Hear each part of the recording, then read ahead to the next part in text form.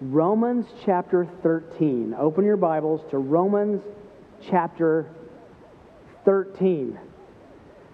Today we're going to begin, I'm not sure how many weeks this is going to take us, but a few weeks through understanding the Christian and government.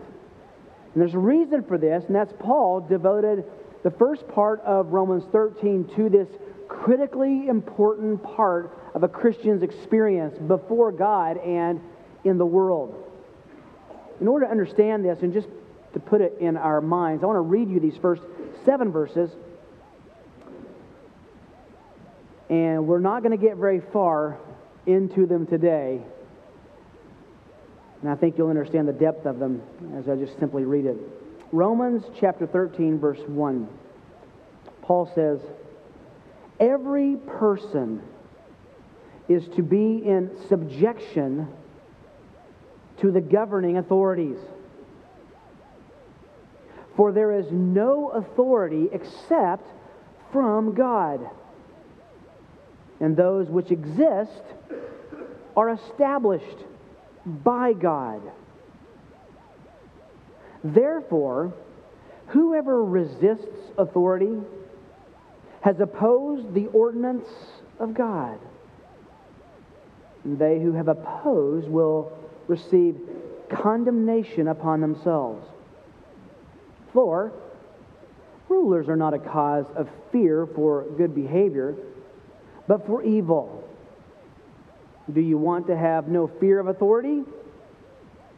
Do what is good, and you will have praise from the same.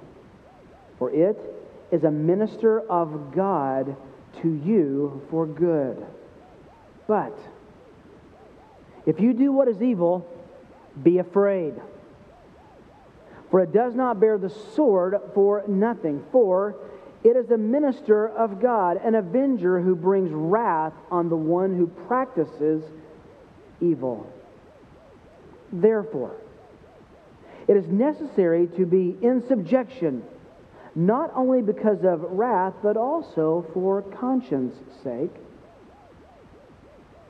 For because of this, you also pay taxes. For rulers are servants of God, devoting themselves to this very thing. Render to all what is due them. Tax to whom tax is due, custom to whom custom, fear to whom fear, honor to whom honor." One of the buzzwords that's captured our generation, certainly at least in the educational system, also shows up through the pundits when they begin arguing, and you hear it sometimes around the water cooler, is the word worldview. What is a worldview? It's the way you see the world. And we see the world through different lenses. We see the world through different eyes, not only house to house and neighborhood to neighborhood, but county by county, state by state, country by country, all around the world. We see the world a little differently. Probably the greatest crashing of my worldview as a Christian with different Christian worldviews happened, it's got to be 15 or 20 years ago, my first trip to Russia. I was speaking it was about 32 below zero outside, and we were inside, and it was about 115. There was a steam radiator, and it was so steamy hot in there, and there's an idea in that Russian culture, at least in that area I was, that if you were to open the window and let cool air in, it would hit you and you would become sick. And so we were just sweltering in there for day upon day in this class I was teaching. At the end of the class, there was an older gentleman, so sweet. He had been on the front row and had taken notes. At one point was weeping because of the truth we were studying. He was a dear, dear brother, and he wanted to thank me as I was leaving. Have you ever had something happen to you and it just shifts to slow motion? He grabbed my face and leaned toward me and puckered his lips. And I couldn't move my face anywhere. And he drew me in and planted one on my lips. And then began to talk to me through a translator, and there was I had to just take it. It was a sweet moment for a lot of reasons, but I just remember thinking, we don't see the world exactly the same.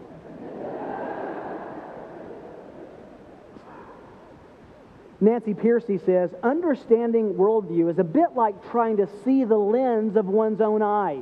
It's a great illustration. We do not ordinarily see our own worldview, but we see everything else by looking through it.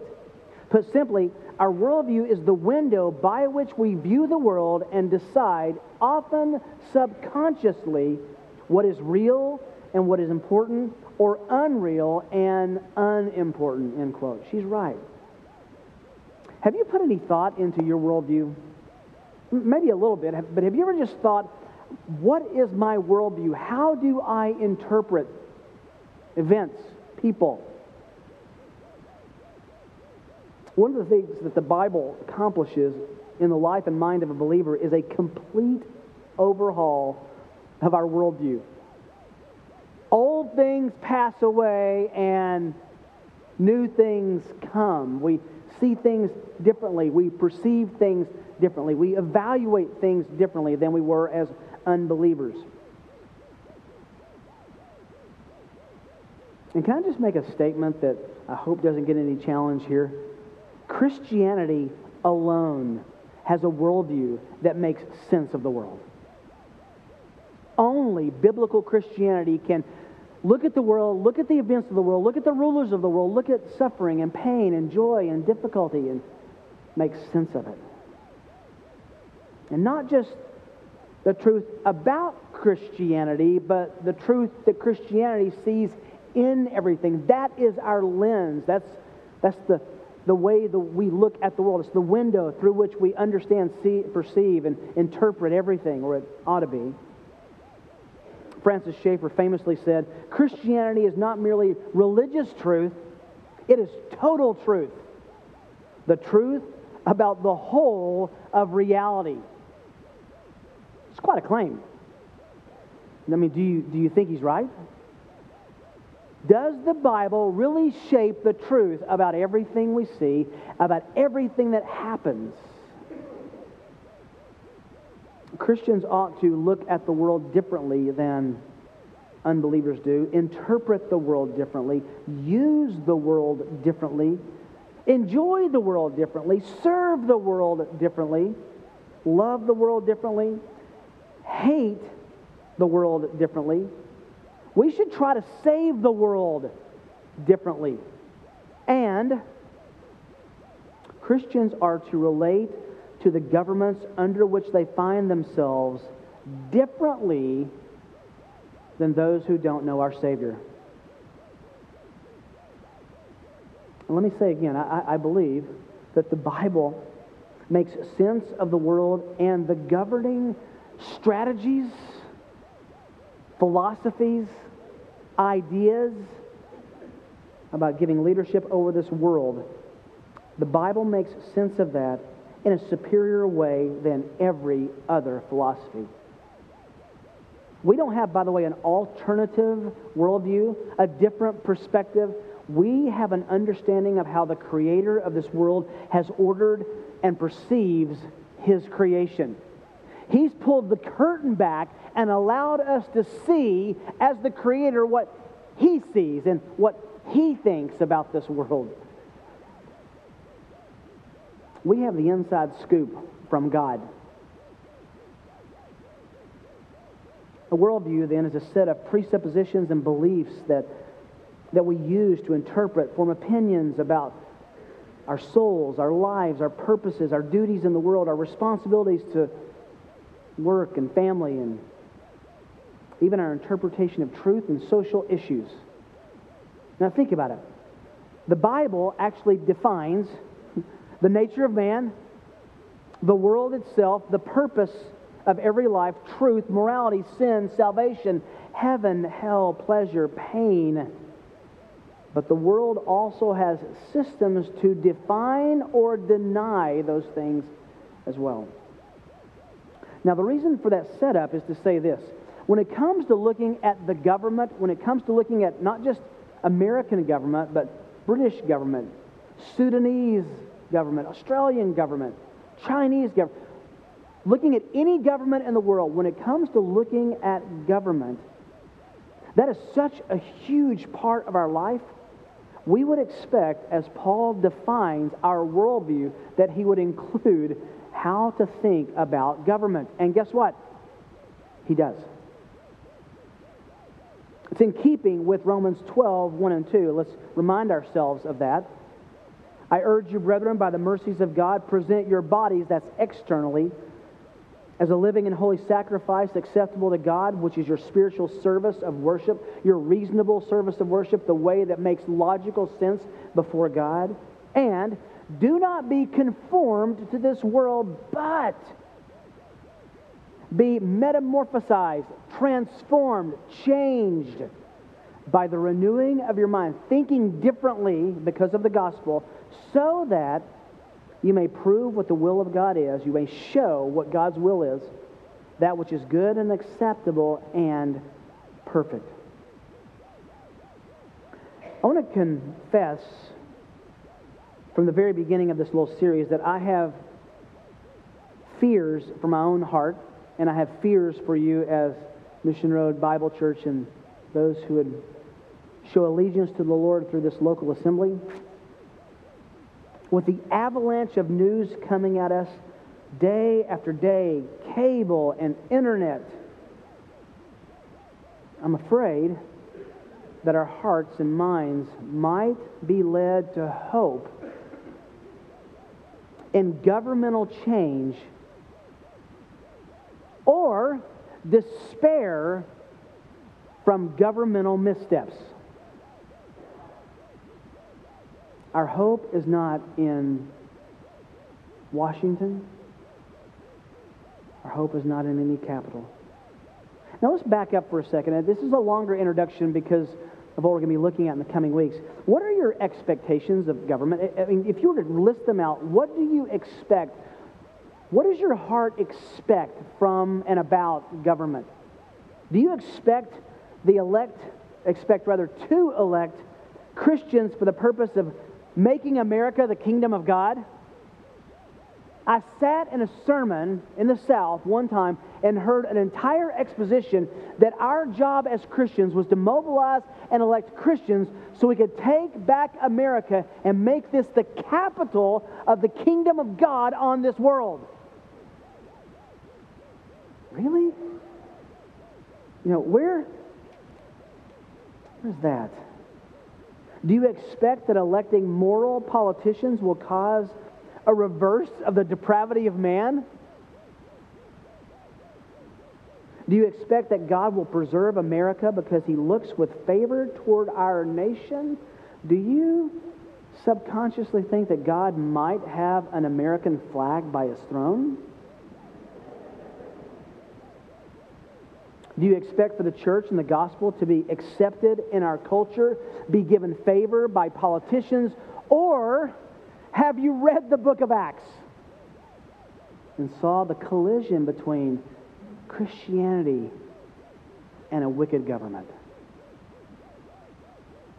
What does God say about the Christian and government? Now, I want to give you a few caveats lest you misunderstand from the very beginning, okay? The idea of a voting republic like America was not in Paul's mind when he wrote Romans. As he was penning Romans, if you had said, tapped him on the shoulders and said, Paul, one day, think of this, there's going to be a government, a nation over the seas from where you are, and they are going to elect representatives who will decide how to vote and how to orchestrate and how to govern the people. It's going to come from the people up. He would have said, what fantasy have you been reading? And yet, God's Word anticipated our responsibility not only to our government, but any Christian's responsibility in any governmental situation, in any time, anywhere in the world. Another caveat, there's nothing wrong with being involved in the politics of our day. We do live in a republic. We live in a voting republic. I think you ought to vote. You ought to vote your conscience. We ought to elect people that we think would more glorify the morals of God than would not. I mean, you're given a choice, right? We don't go vote for bad people so that we can be persecuted. Even if that happens, we don't have to vote that way. There's nothing wrong with being involved with the political process. That is a part of God's gift to who we are and where we live. We should never be involved with sin or moral compromise from our government. We'll look next week at a situation in Acts where they had to say, we will obey God, not man. We honor the government, we obey the laws, but if they violate God's word, we're commanded to choose God over law. Another caveat, the heart of Paul's message here in Romans 13 is not to promote or condemn political action. That wasn't what he had in mind here. We have to make sure that we don't put American politics into Romans 13 because this is not what Paul had in mind. He was living in an absolute oligarchy where people looked from the politician's view down and gave and dispensed the law at their own whims. Paul was writing under the regime of a dictating Caesar. And there are many who read this passage today and think he might have been writing in America. He wasn't. He was writing in a very unjust political system. He was writing in the midst of a government that would one day execute him for believing the gospel. And the aim of this passage is not about changing government. If we can vote to change government, who would not be behind that? But that's not what this passage is about. It's not about influencing policy, electing desired officials, or even running for neighborhood dog catcher. This passage is about being model citizens.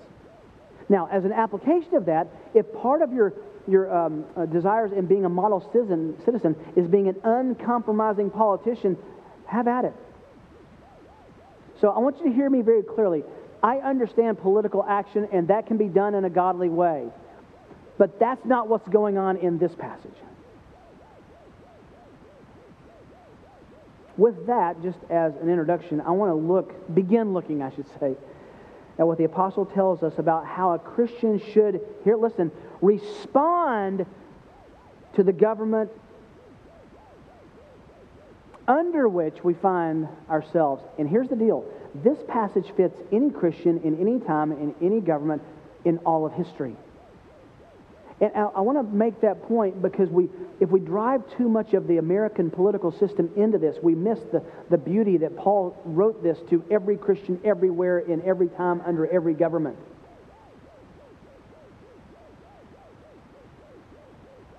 So as a big picture, and we're not going to get very far in this, I want to show you 3 Christian responses to governing authorities. These follow 3 imperatives, 3 commands that are in the passage. I'll show you that in the coming weeks. 3 Christian responses to governing authorities. And we're only going to look at part of the first point today. And I think you'll understand why as we get into this. The first Christian response Paul gives us in verses 1 to 4. Here it is. Ruling authorities are to be obeyed by Christians. Ruling authorities are to be obeyed by Christians. Underneath this, we're going to break it down even further, and we're only going to get to the first subpoint today. So just be patient with me, okay? Underneath that, letter A. Why? Because they are established by God. This is the foundation. This is where Paul starts for a good reason. He attaches government to God, not in a way that maybe the moral majority might, but certainly attaches God's providence to it. Verse 1. Every person is to be in subjection to the governing authorities. Because there's no authority except from God. And those governing authorities which exist are established by God. Now let's break this verse down very carefully. And again, we're not going to get farther than just this one verse today. First, you need to know what Paul is saying here about submission to government and the idea that God is the establishing governor over governors. And when I use the term governor, I was rereading my notes this morning, and I was afraid when I use the term governor, you might think of the state governor. I mean governor as anyone from the local to the national politicians, someone who governs. I'm using that as a generic term.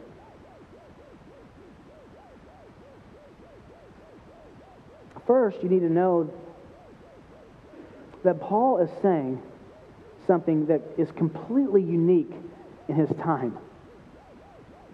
It's unique in that what Paul says about how a Christian responds to government, what he says in these 7 verses is unparalleled in any writing that anyone has found in 200 or more years before he wrote this. Historians, and outside of the Bible, we'll look at other things the Bible has said about this in a moment, but secularists, no one said this except Paul. There's no record of anyone saying this about a citizen's response to the government. Now, the governing authorities said this, you must obey, you must obey, you must obey, but someone who is rallying the citizens to obey the government, this is unparalleled. So if you were sitting in Italy, in Rome, and you got this letter from Paul, and you read this, you would have looked around at each other and said, I've never heard this before. Completely unique. Thales didn't say this. Socrates didn't say this. Plato didn't say this. Aristotle didn't say this. This is unique. But not unique to the Bible. We'll see that in a moment. First, look, let's be clear. The first sentence is so crystal clear. Every person, it begins with every person, no exceptions, comprehensive.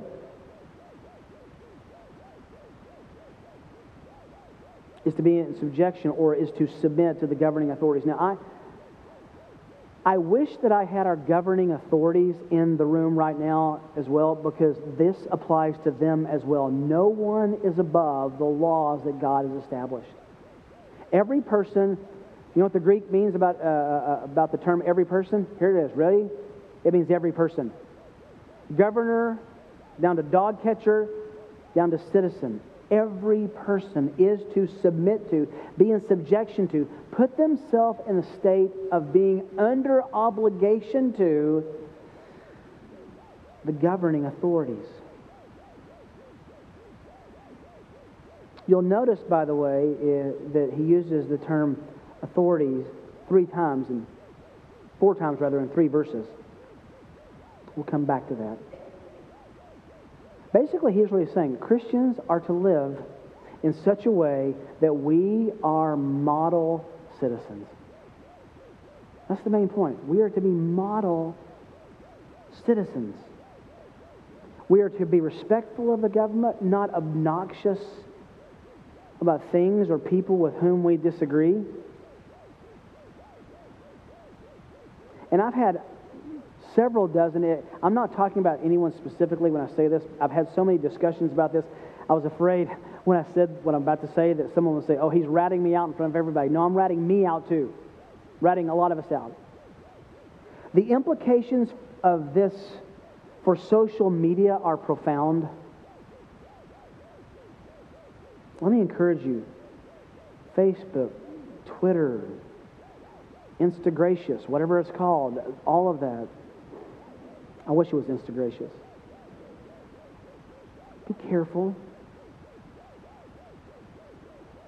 Be careful what you post.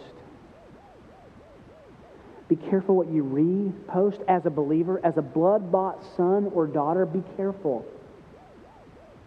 Be careful how you comment. Be careful what you repost into the social media orbit.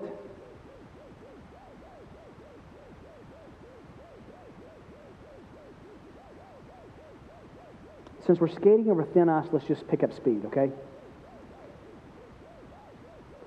Be careful using the First Amendment. First Amendment does a lot of things for us. One of the things it ensures is freedom of speech. The First Amendment gives us freedom of speech, but don't use that as an invitation to publicly sin with your social media account. John MacArthur writes, yes, we should speak out against sin, against injustice, against immorality and ungodliness with fearless dedication, but we must do it within the framework of civil law and with respect for civil authorities. With respect for civil authorities. We are to be a godly society, doing good, living peaceably within an ungodly society. It's talking about the church being godly in the midst of an ungodly society, manifesting our transformed lives so that we are showing the saving power of God. End quote. Now, there's an obvious exception. If the government or any authority or any law requires disobeying God's commandments or a biblical mandate, then the choice must be made to obey God and not man. That's clear. Why? We'll come back to that in a moment. Why? He tells us right here in this verse, because there's no authority except from God, and those which exist are established by God. Please notice there's no footnote in my Bible about the good ones or the bad ones or the ones we like or the ones we dislike or the Democrats or the Republicans or the dictators or the ruler. It doesn't say that. Folks, hold your seatbelt. Governing authorities are established by God, not always as a blessing to its citizens, but if you read God's Word, sometimes it's as judgment to its citizens.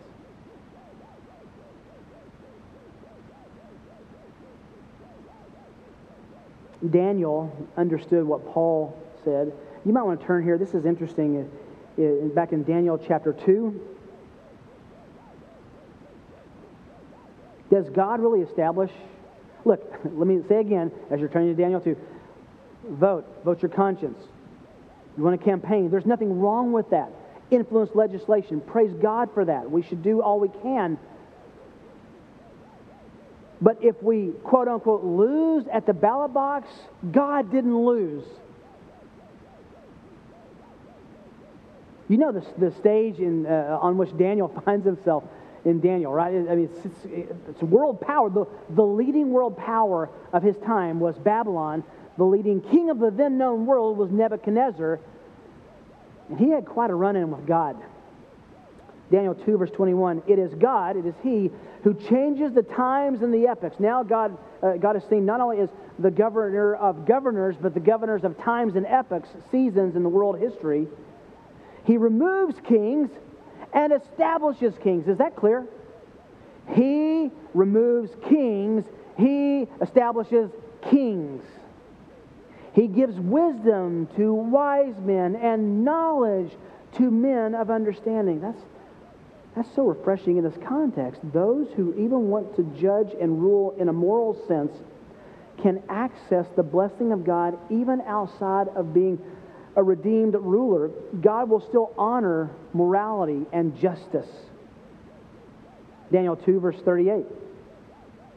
You, O king, are the King of kings, Daniel speaking to Nebuchadnezzar, to whom the God of heaven has given the kingdom. Daniel tells the king, I just want you to know, Nebuchadnezzar, that you are the king of all kings. You're the most powerful ruler on the planet right now. But you didn't get there by family, by ordination, by vote. You got there because God gave you this kingdom, the power and the strength and the glory.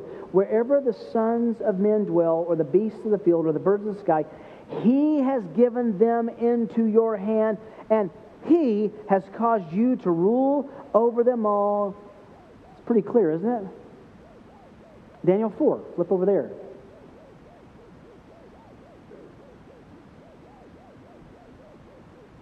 Nebuchadnezzar figures this out after running around like a cow under God's judgment. This sentence is by decree of the angelic watchers, and the decision is a command of the holy ones, in order that the living may know that the Most High is ruler over the realm of mankind and bestows it on whom he wishes and sets over it the lowliest of men. Look down the page, Daniel 4, verse 25. That you may be driven away from mankind, your dwelling place will be with the beasts of the field. This was the judgment upon Nebuchadnezzar. You'll be given grass to eat like the cattle and be drenched with the dew of heaven. And 7 periods of time will pass over you until you recognize that the Most High is the ruler over the realm of mankind. And, here it is again, he bestows it, the rule of mankind, on whomever he wishes. Is that clear? Chapter 4, verse 32. You'll be driven away from mankind. I just read that. Never mind.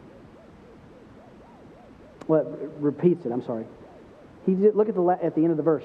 He bestows it rulership, authority, kingship on his own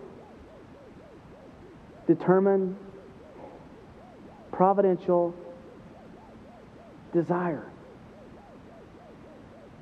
Solomon adds this, Proverbs 8:15, by me kings reign and rulers decree justice. By me princes rule and nobles, all who judge rightly. Proverbs 21:1, the king's heart is like channels of water in the hand of the Lord. Listen to this. He turns it, the king's heart, the ruler's heart, he turns it wherever he wishes. Jeremiah wrote, the Lord says, Jeremiah 27:5, the Lord says, I have made the earth, the men and the beasts which are on the face of the earth, by my great power and by my outstretched arm, and I will give it to the one who is pleasing in my sight. That's an interesting passage because it says that God will actually honor those who want to pursue him, but the nation that turns, you read down the passage, speaking of Israel, the nation that turns its back on God, he will eventually turn them over to unjust rulers.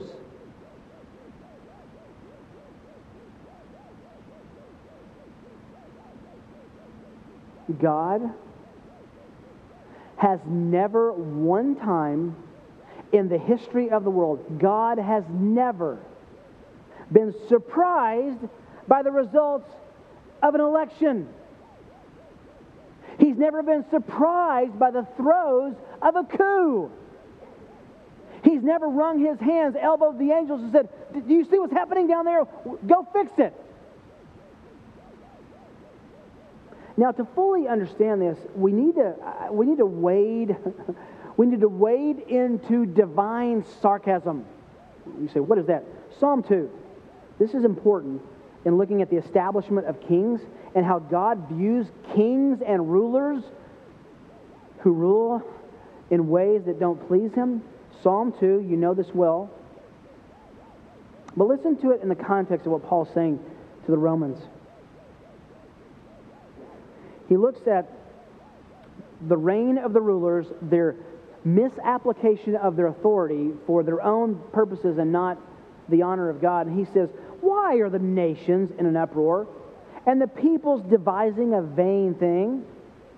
Here it is. The kings of the earth take their stand, and the rulers take counsel together against the Lord and against his anointed, saying, let us tear their fetters apart and cast away their cords from us. Now, there's multiple contexts that are being applied here. The original context, the Lord's anointed, would have been the king of Israel. The plotting of the nations around him, around Israel, to come against Israel. But we also know, as we'll see in a moment, it has prophetic dual application, looking down through time at the Lord's ultimate anointed, the King of Kings himself, Jesus. But look at his response. When kings get all frayed, when they try to go outside of God's plan, when they try to execute their own agenda on the planet, he who sits in the heavens laughs. And the Lord scoffs. He makes fun of them. He will speak to them in His anger and terrify them in His fury, saying, "But as for me, I have installed my king upon Zion, my holy mountain." He did with David, He will with the Messiah. "I will surely tell the decree of the Lord. He said to me, 'You are my son, today I have begotten you.'" David and the Messiah. "Ask of me, and I will surely give you the nations as your inheritance." That didn't happen to David, and it will happen to Jesus. "And the very ends of the earth as your possession." That certainly didn't happen in the time of Israel's reign. It will happen one day. "You will break them with a rod of iron. You will shatter them like earthenware. Now, therefore, O kings, show discernment. Take warning, O judges of the earth." If I could stand in Congress tomorrow and say one thing, it would be this verse. Show discernment. Take warning, O judges of the earth. Warning to do what? Worship the Lord with reverence. Rejoice with trembling. Do homage to the Son. Now, I think this is purely prophetic, looking to the reign of Christ, that He may not become angry and you perish in the way. For His wrath may soon be kindled. And how blessed are all those who take refuge in Him.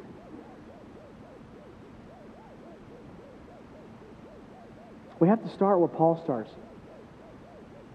Let's elect who we can elect. Let's do everything we can in our power. Let's influence policy as we can. But after votes are tallied and judgment rendered, we have to remember that God is still in sovereign control.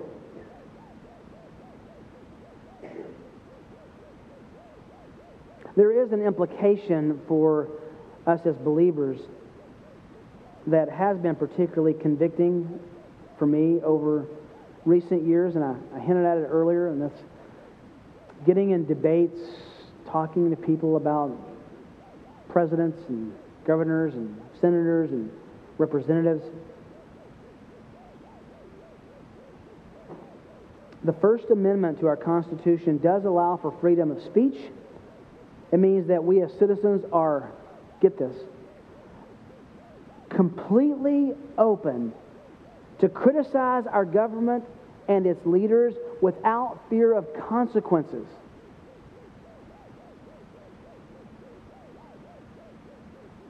But does that give us permission to disobey Philippians chapter 2? Turn to Philippians 2 for a moment. Let me ask you a question as you're turning there. Can a believer be a complainer about the government and exercise godly submission at the same time? Can we complain and submit at the same time? This is going to come, by the way, into full focus next week. Therefore, whoever resists authority has opposed the ordinance of God. That resist means to push back against. It can even mean complaining. But listen to Philippians 2, verse 14. Do all things without grumbling or disputing. And the word grumbling there is murmuring, is complaining. Disputing is flying off with our mouths, arguing about things that don't make eternal difference. Why is this important? So that you will prove yourselves to be blameless and innocent. Listen to this. Children of God above reproach, in the midst of a crooked and perverse generation, among whom you appear as lights in the world, holding fast the word of life. Part of our submission, and I'm telling you this as someone who, man, I can complain really well. I can watch an hour of Fox News or CNN or MSNBC, and I can launch into some pretty serious pontifications. I want to confess to you, it is easy for me to complain about ruling authorities. Does the First Amendment give us a pass from Philippians 2? Does it?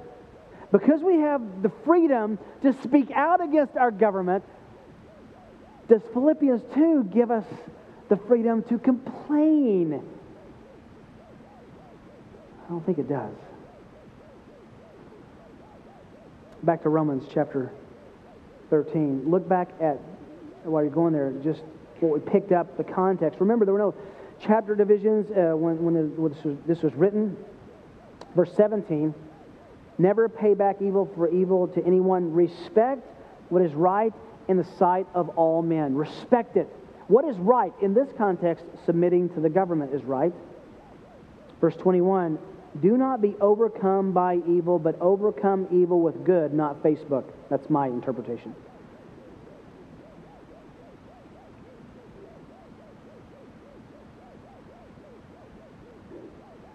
We're going to be looking closely in the coming weeks at the implications of this. But I just want to either join you or have you join me in just being convicted about the fact that it's really easy. It's easier to be a complainer than an evangelist. It's easier to get mad about what I see on the news than it is to tell someone that this kingdom is going to pass away and the kingdom of God lasts forever and that they could be a part of that. What makes you passionate? Does politics and sports get you more riled up, excited, and frustrated than God and His kingdom being promoted and fought?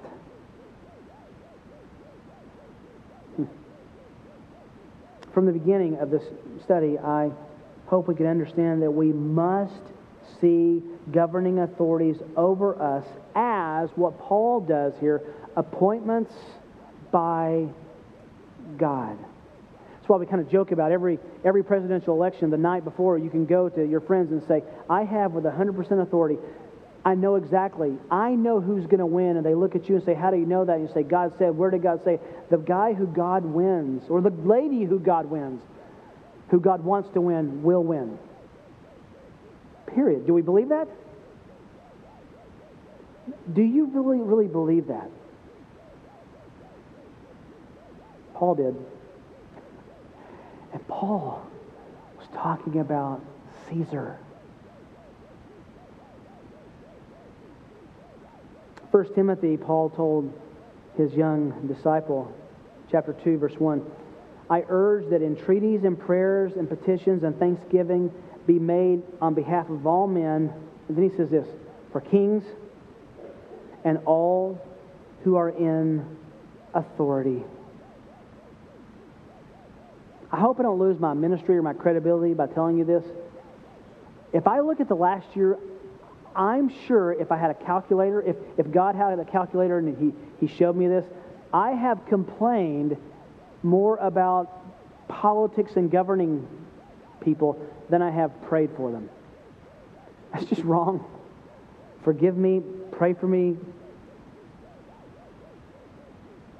When's the last time you prayed for the salvation of your local officials, for the wisdom they need to rule, or the salvation of your president, governors, representatives, senators? Do we know their names? It says to pray for them here. We should probably know who they are. Everyone writes, everyone. It's easy for people, let me say it again, most of the letters written to politicians are to try to change something. What if we all wrote one to our politicians and said, I'm praying for you today and your children and your wife or your husband, that you would understand the will of the Lord. Here's a passage I hope you read.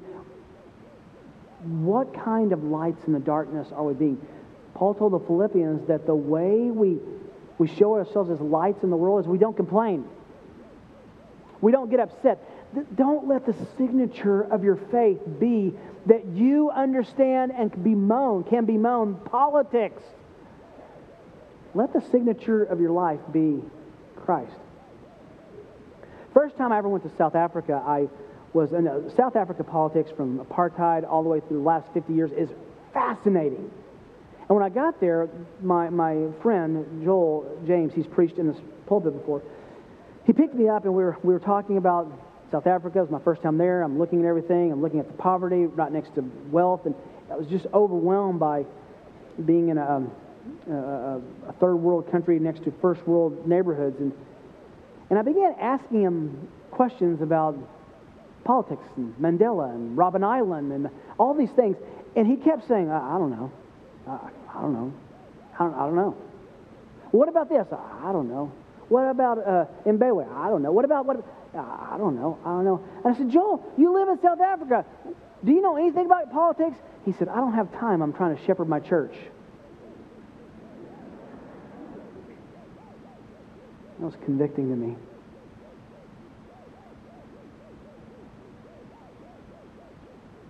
What is your Christian signature about the government to a lost and dying world? Is it submission and prayer and honoring? What does the world think of our Savior when we present ourselves so upset about governing officials and rarely show that kind of passion for people who are going to die and go to hell?